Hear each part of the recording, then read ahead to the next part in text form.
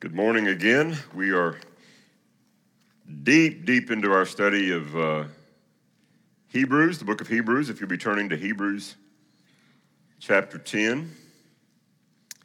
I actually turned to John chapter 19. I want to share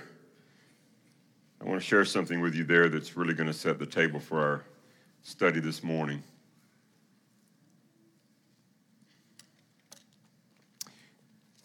And I guess if I've asked you to turn there, I should turn there as well. John chapter 19.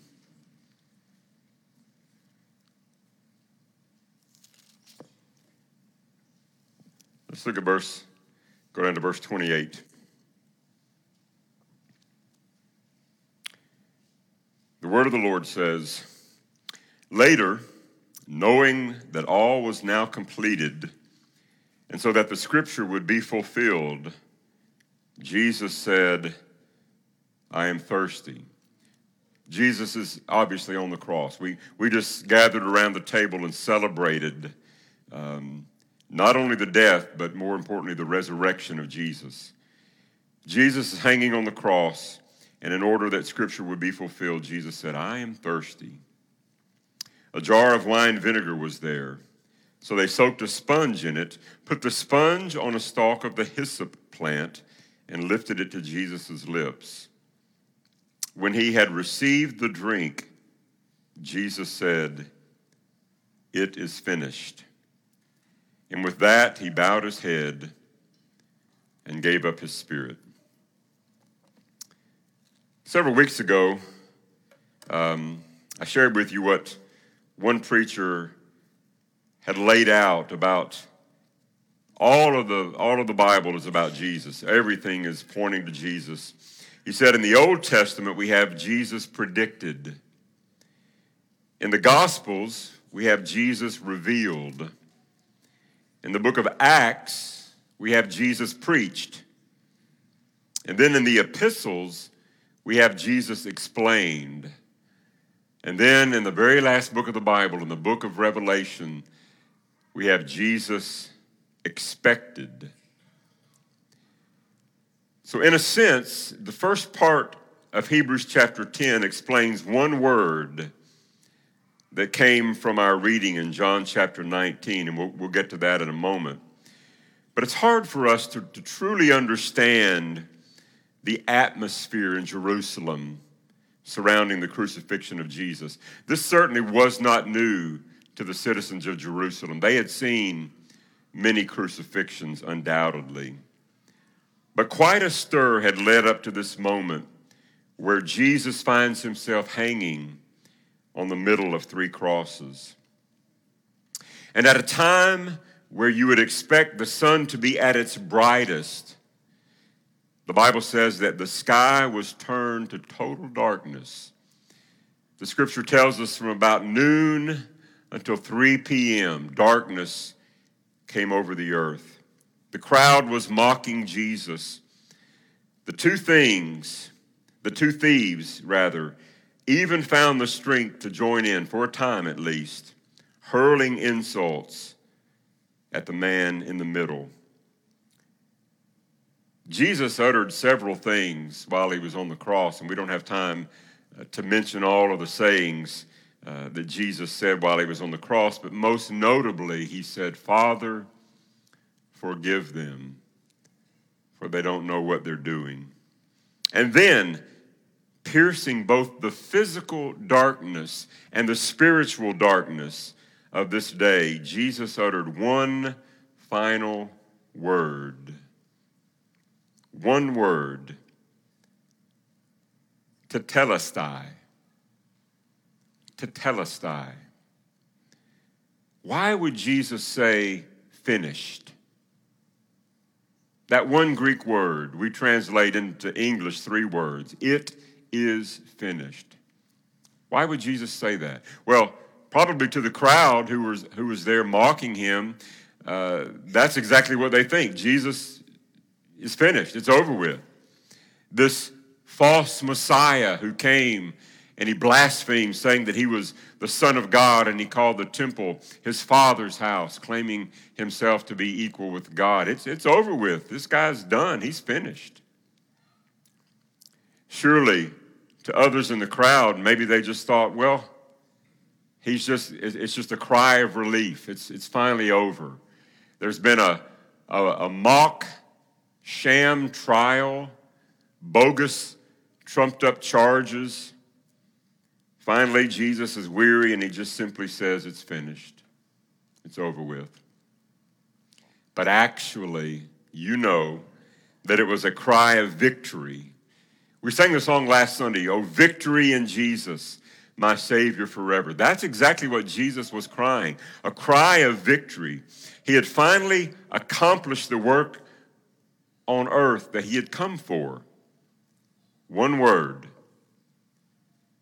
the key word as it relates to God's eternal plan of redemption, tetelestai. It is finished. And that one word really sums up these first 18 verses in Hebrews chapter 10. We find the Hebrew epistle explains what was revealed in John's gospel. So Hebrews chapter 10, Jesus deliberately and freely endured judgment in our place. He made salvation possible by establishing this new covenant. We've been talking about that over the last several weeks. And the chief blessing of this new covenant is forgiveness of sins. So why would it be necessary for Jesus to die in this way? Hebrews chapter 10. The law is only a shadow of the good things that are coming, not the realities themselves. For this reason, it can never, by the same sacrifices repeated endlessly year after year, make perfect those who draw near to worship. If it could, would they not have stopped being offered? For the worshipers would have been cleansed once for all, and would no longer have felt guilty for their sins. But those sacrifices are an annual reminder of sins, because it is impossible for the blood, right here, for the blood of bulls and goats to take away sins. See, the law was only a shadow. The repetition of the sacrifices year after year, day after day, actually just showed their ineffectiveness. They became an annual reminder that something else needed to be done. This was not taking away our sins, and it certainly was not cleansing the conscience. So the necessity of why Jesus died as a sacrifice for sinners is made very clear, perfectly plain to them. So this morning, as we work through our text, I simply want to show you, really just remind you, how the Trinity, that's not a Bible word, that's not a word that we get out of Scripture, but it's how we describe God the Father, God the Son, God the Spirit, the triune God. I want to remind you how the Father, the Son, and the Spirit are all involved in this plan of redemption. So first of all this morning, it was all according to the Father's plan. All of this was according to the Father's plan. Look at verse 5. Therefore, when Christ came, isn't that what we talked about last Sunday? When Christ came, chapter 9. When Christ came into the world, he said, "Sacrifice and offering you did not desire, but a body you prepared for me. With burnt offerings and sin offerings you are not pleased." And then I said, "Here I am. It is written about me in the scroll. I have come to do your will." And then down there in verse 9, he repeats the same thing. He says, "Here I am. I have come to do your will." Let's turn over to 1 Peter. I've got to show you a verse here. 1 Peter chapter 1, just a few pages. And look at verse 20.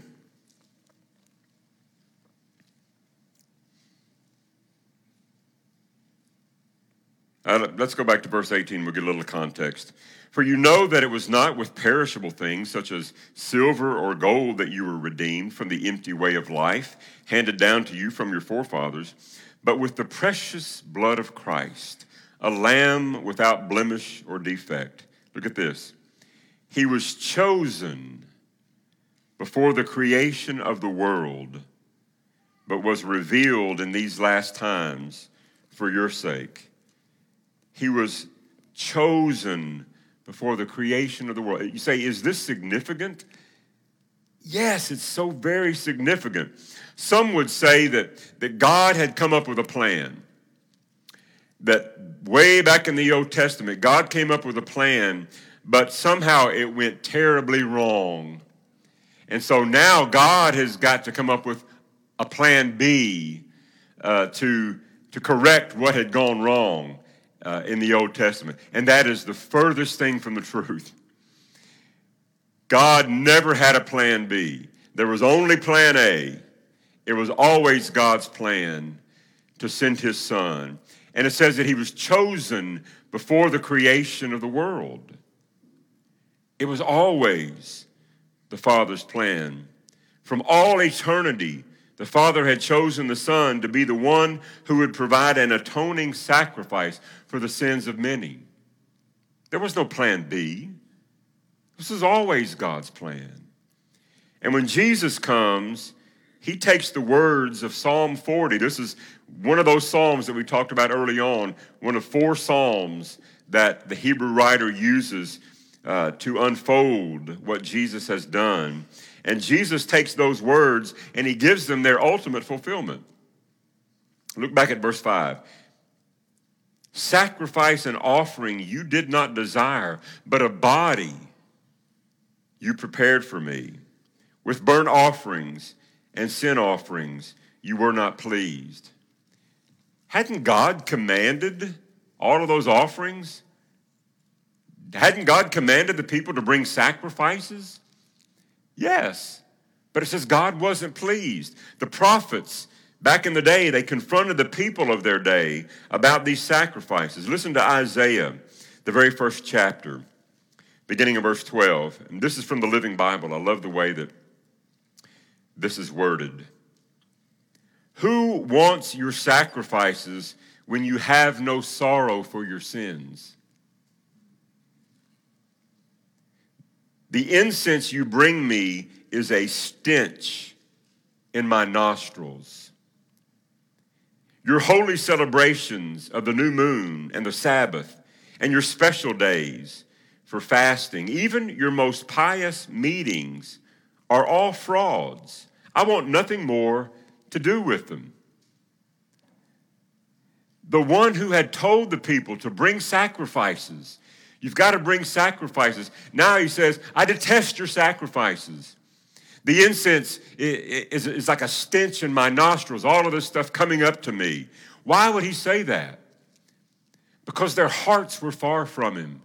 They were bringing these things because they had to.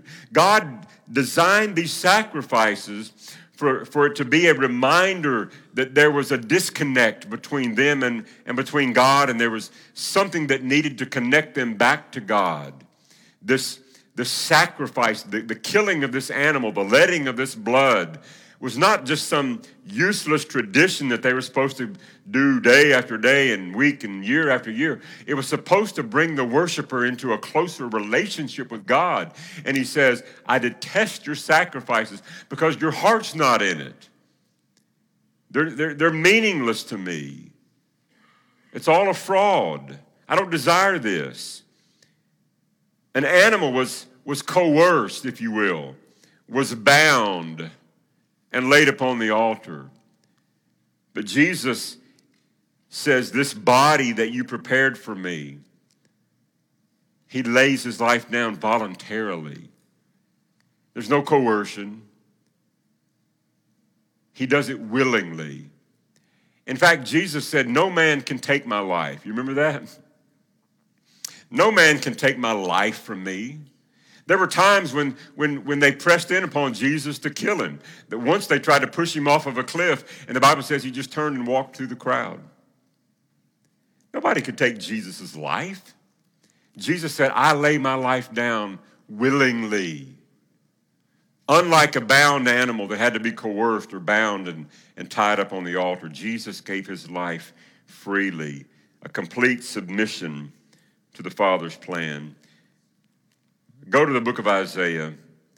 I want to share Isaiah chapter 53. This is written some, 700 years before Christ. Isaiah chapter 53. We won't read all of it. Let's just go down to verse 10. Yet it was the Lord's will to crush him and cause him to suffer. And though the Lord makes his life a guilt offering, he will see his offspring and prolong his days, and the will of the Lord will prosper in his hand. It was the Lord's will to crush him. It wasn't just a band of rogue Jews in the first century that killed Jesus. It wasn't just a handful of Roman soldiers who nailed Jesus to the cross. It was always God's will from time immemorial, from the beginning, before the creation of the world. It was God's will that Jesus be crushed for our iniquities, for my sin. Jesus didn't die just because a Roman soldier nailed him there. Jesus died because I am a sinner. Jesus was crushed for your iniquities. And it was always God's plan. It was always God's plan. John chapter 6, Jesus said, I came to do the will of him who sent me. The work of atonement was the plan of the Father from all eternity. Hebrews chapter 10 and verse 10. And by that will, we have been made holy through the sacrifice of the body of Jesus Christ once for all. So it was all according to the Father's plan. Secondly, the Son's sacrifice. By now we know this oh so well. Again, our reading this morning, beginning in verse 11. Day after day, every priest stands and performs his religious duties. Again and again and again, he offers the same sacrifices, which can never take away sins. But when Jesus, had offered for all time one sacrifice for sins, he sat down at the right hand of God. Oh, the work of Jesus is over. Now, he's still praying for us. He's still interceding for us. He's still pleading our case before the Father. But there is no more sacrifice. Jesus' work is finally finished. And since that time, he waits for his enemies to be made his footstool, because by one sacrifice, he has made perfect forever those who are being made perfect. Jesus has sat down at the right hand of the Father. Hallelujah. What a Savior we have. The words of this song just kept running through my brain a couple of days ago. Man of sorrows, what a name. For the Son of God who came, ruined sinners to reclaim. Hallelujah, what a Savior. Bearing shame and scoffing rude, in my place condemned he stood. Sealed my pardon with his blood. Hallelujah, what a Savior. Guilty, vile, and helpless we, spotless Lamb of God was he. Full atonement, can it be? Hallelujah, what a Savior. Lifted up was he to die. It is finished was his cry. Now in heaven exalted high, hallelujah, what a Savior. When he comes, our glorious King, all his ransomed home to bring. Then anew this song will sing. Hallelujah, what a Savior. Say that with me. Hallelujah, what a Savior. What language shall I borrow to thank thee, dearest friend? We sang that as well this morning. What could we say to Jesus to say thank you? To the extent that we still try to offer up some little sacrifice in order to make God love us more. Anybody? That sound like any of us? To the extent that we still try to offer God some little sacrifice in order to make him love us more, we have yet to fully comprehend the Father's plan and the Son's sacrifice. You say, Rodney, the Bible says that we're to offer our bodies as a living sacrifice, right? And that's exactly right. We are. The Bible says there are a number of things. We are to offer the lips as a song of praise, a sacrifice of praise to God. We're to offer him our gifts, the talents that we have as sacrifices of praise to God. Yes, we offer our bodies as a living sacrifice, but not in order to woo God's mercy. Not in order to make God love us more. No. There is nothing that we can add to the sacrifice. If it was, then it would not be a complete sacrifice. We are saved by the grace of God through our faith in what Jesus Christ has done. But yes, because we are saved, because of the gratitude that wells up in our hearts, because we say, hallelujah, what a Savior, then we offer our bodies. Holy and pleasing to God. That's our sacrifice. We give him our time. We give him our energy, our money. We sing praises to him. We offer our lips as sacrifices to him. Not because we're trying to somehow get God to notice us that we're worthy of being saved, but because we are saved and because we're so grateful for the Son's sacrifice. So we see that it's the Father's plan. It's always been the Father's plan. We notice the Son's sacrifice, and now the Spirit's testimony. The Holy Spirit applies these truths to our lives. And how does the Holy Spirit apply all of these truths to our lives? He does it by the written word of God. He testifies by the written word of God. Verse 15, the Holy Spirit also testifies to us about this. First, he says, and you notice that he's quoting from the book of Jeremiah. First, he says, this is the covenant I will make with them. After that time, says the Lord, I will put my laws in their hearts, and I will write them on their minds. No longer are they just written on tablets of stone, but now God's laws are written in our hearts. I guess I should do this first. In our hearts and in our minds.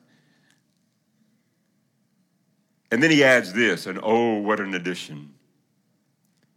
He adds, their sins and lawless acts I will remember no more. As far as the east is from the west, he has removed our transgressions. And the Bible says he will not remember them anymore. You and I don't have the capacity to forget a lot of those things that we've done and things that have been done to us. But somehow in God's beauty, in his holiness, you come to God and you say,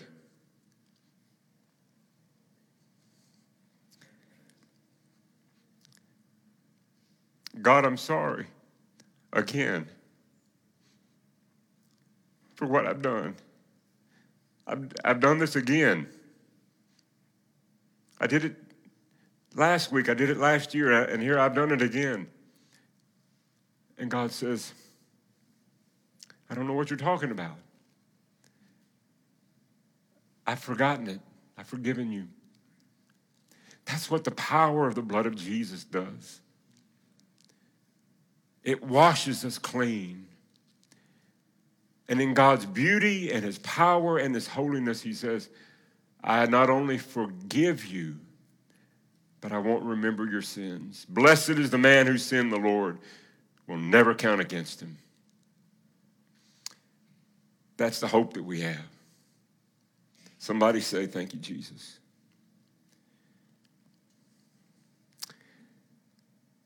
Under the old covenant, there was a constant reminder of sin. But under the new covenant, there is a glorious reminder that our sins have been removed. They've been removed. It was planned by the Father. It was obtained by the Son. And it is applied by the Spirit. That's why Jesus said when he took the cup on the night before he was betrayed, this is the cup of the new covenant in my blood. Maybe that's just starting to make sense for some of you. I hope it is. That what he said about his blood, this new covenant, that we are now under this new covenant. The old covenant is gone, and we've entered into this new covenant, cleansed by the blood of Jesus. On a hill far away stood an old rugged cross, the emblem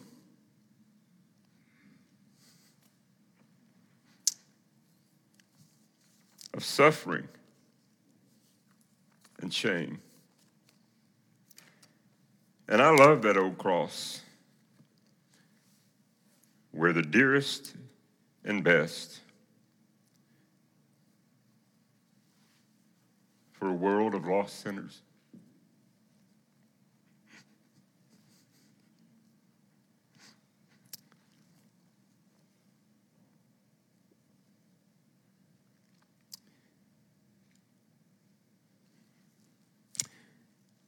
with one word, Jesus said, finished. It's finished. The Father's plan, the Son's sacrifice, the Spirit's testimony.